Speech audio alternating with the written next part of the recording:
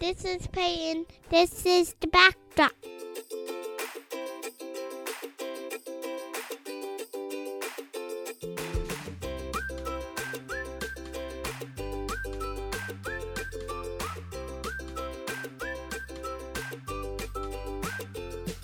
Couldn't have said it any better myself. Welcome to the Backdrop. Sorry, we're getting this out a little later than we'd like to this week.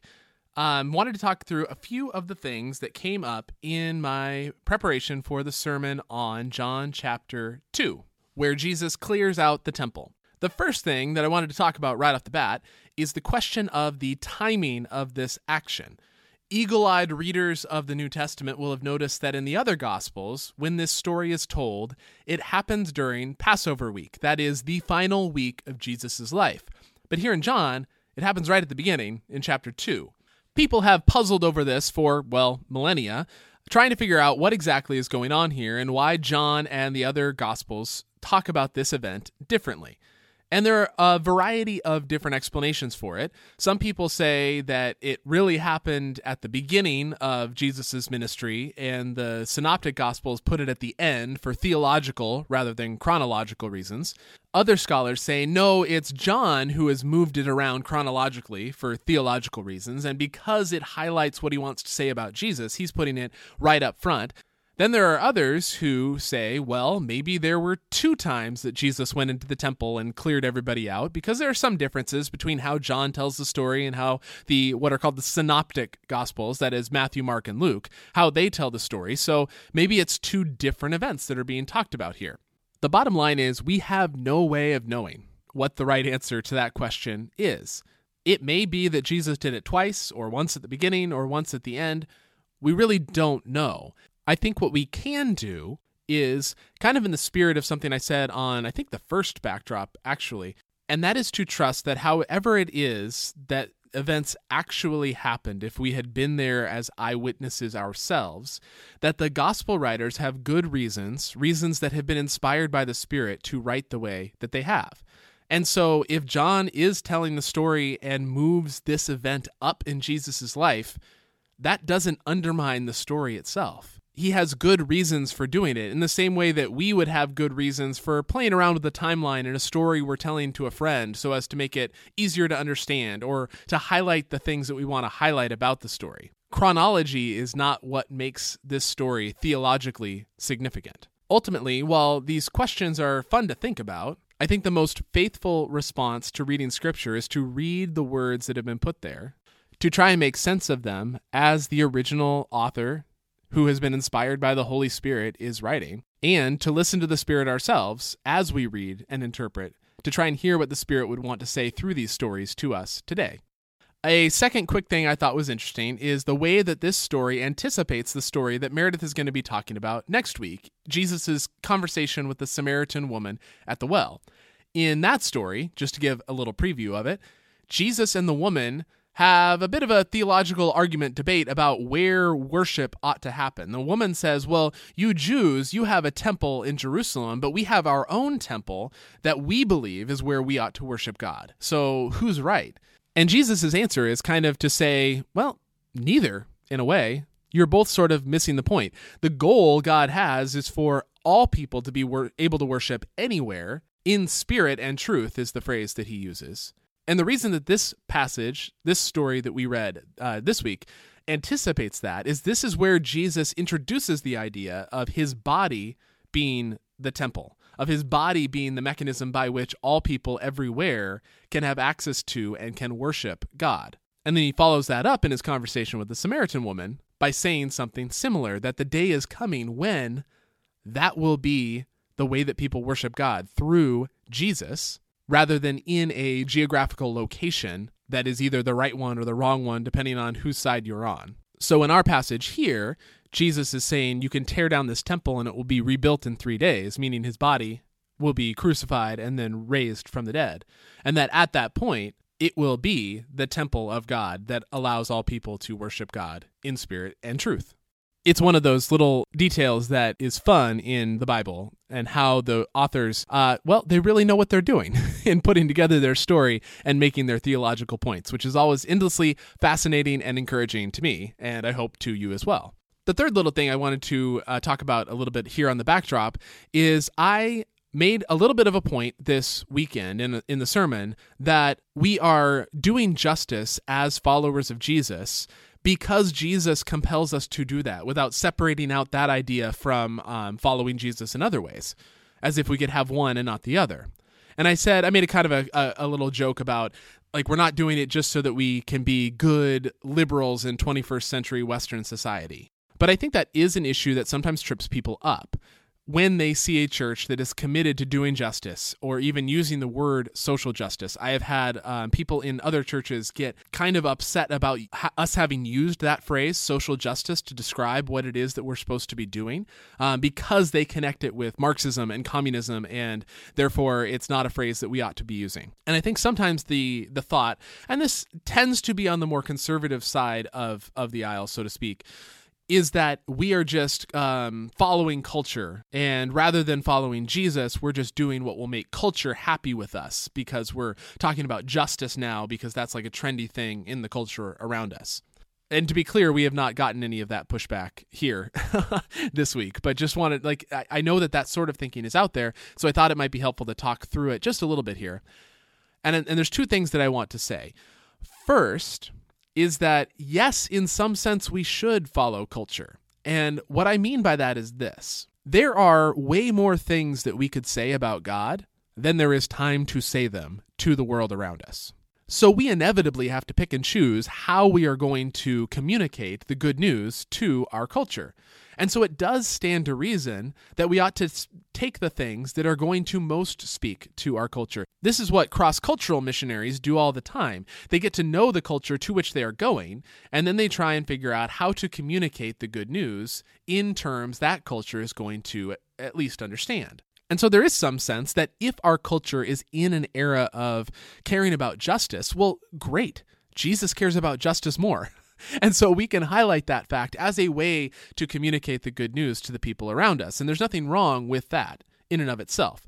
Where it does get tricky is when we start losing the Jesus part of it in order to communicate to the culture or in order to ingratiate ourselves to the culture around us. And I will readily admit that can be a problem. But I don't think that's what we're doing here. So that's the first thing that I wanted to say. Yes, we do sometimes follow culture in how we talk about the good news, and that isn't a bad thing. And then the other thing that I wanted to say is this. Our culture has been, in some very significant ways, influenced by the Bible, by Judaism and Christianity and the values and the stories that are there. And so it stands to reason that echoes of that would show up even in more secular spaces. And I think that there are examples of that all around. In this case, if the culture is concerned with justice and with standing with the oppressed right now, that is in many ways a result of the influence of the Bible, of stories like the one that we looked at. Even if people are not identifying as followers of Jesus, I think it's kind of in the water, so to speak, in our culture to care about justice. And so there are times when the church loses sight of that or gets a little confused about what justice looks like. And sometimes it is the culture around us that calls us back to who we ought to be. I guess another way of saying it is this. When our culture is doing a better job than the church is at reflecting who God is, that doesn't mean that we should ignore culture. It means that we should listen and remember who we were supposed to be all along. So I hope that made some sense.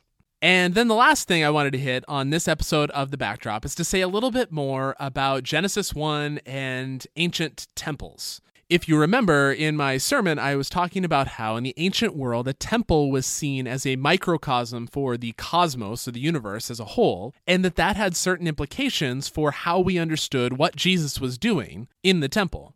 So to give some of that context, I'm using a couple of books by a scholar named John Walton, who was an Old Testament professor at Wheaton, I think still is, but I'm not 100% sure of that.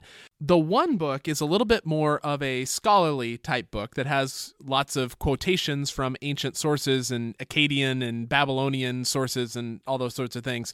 And it is called Ancient Near Eastern Thought and the Old Testament. I really enjoyed it, but it is a little bit more scholarly, a little denser. And then there's another book that is a little bit at a more popular level that's a little more accessible, and it is called The Lost World of Genesis 1, Ancient Cosmology and the Origins Debate. Walton highlights a few features of the story we find in Genesis 1 as evidence the world is created as a temple for God. One is the fact that there are 7 days, and at the end of the 7 days, God rests. He says that would have been a dead giveaway for an ancient reader, that this is a text, a story about building a temple, because temple building texts often use this idea of 7 days, and they would have noticed that the true climax of the story, the most important part, is day 7, when God rests. Deity, he writes, for the ancient reader, is supposed to rest in a temple, and only in a temple. This is what, in effect, what temples are for. In fact, he says this might be better said, this is what a temple is in the ancient world, a place for God to rest.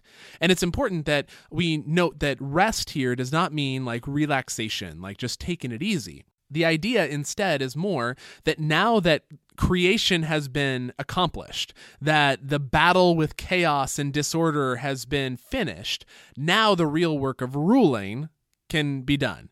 And so rest is more like sitting on your throne, preparing to do the work of God in ruling over the world. That is what rest was for. And the temple is where that rest happened. In this sense, a temple in the ancient world was less for worship, which is kind of what we associate with it today, and more a control center for God to do the work of being God.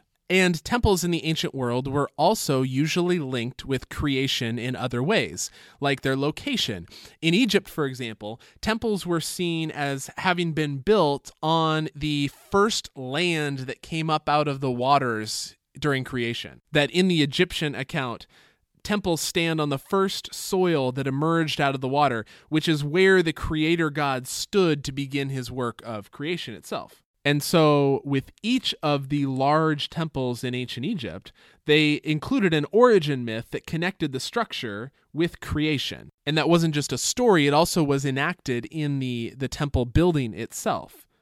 The floor would represent the earth, and the ceiling would represent the sky with birds and such things. And there'd be columns on the that lined the walls holding up the sky, and there'd be plant life depicted on the walls as well. In some sense, for the ancient Egyptians, the temple was the world, and the God that was dwelling in that temple was filling the world. And I mentioned some on Sunday how the temple in Israel had similar, though not exactly the same, depictions of the universe as a whole within the temple and the different structures and walls and decorations therein. Walton also points out that it was a common feature of ancient texts to describe temple building in 2 stages. First, there was the building of the different parts of the temple, and then there was the filling of those parts, kind of in a parallel structure.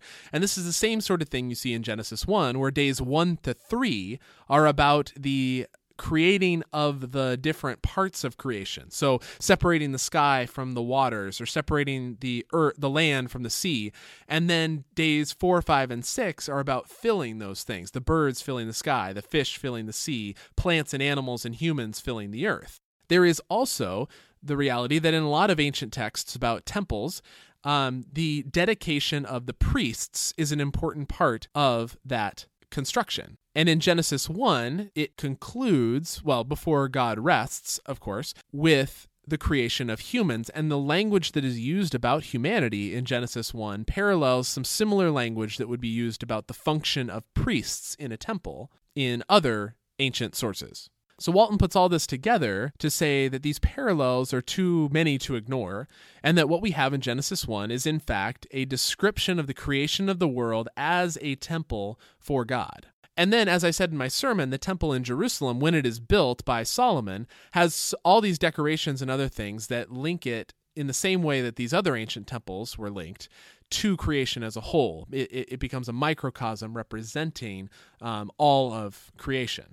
So I found all those parallels interesting, obviously, and especially when we keep in mind Jesus's words in other parts of his ministry, and even, like I referenced, his words to the Samaritan woman in just the next chapter, chapter 4, I think we are on firm ground in seeing that Jesus is not concerned about any particular sacred space, like the space of the temple, but rather is concerned about the world as a whole and justice in the world as a whole. Because the world as a whole is God's temple, the place in which he dwells and where he is present with humanity. So I hope that part about the ancient temple building stuff was not too convoluted.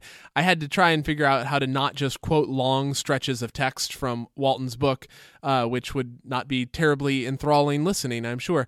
But if that's something you want to dig in more, I think his books are really interesting for that purpose. In any event, I hope that you enjoyed this episode of The Backdrop, and as always, we'd love to hear any feedback on it or how it might be more helpful to you in the future. In the meantime, we hope to see you Sunday at 4:30 for our worship time, and then at 5:30 for dinner. Come to both, come to either. We would love to have you as always. Until then, bye!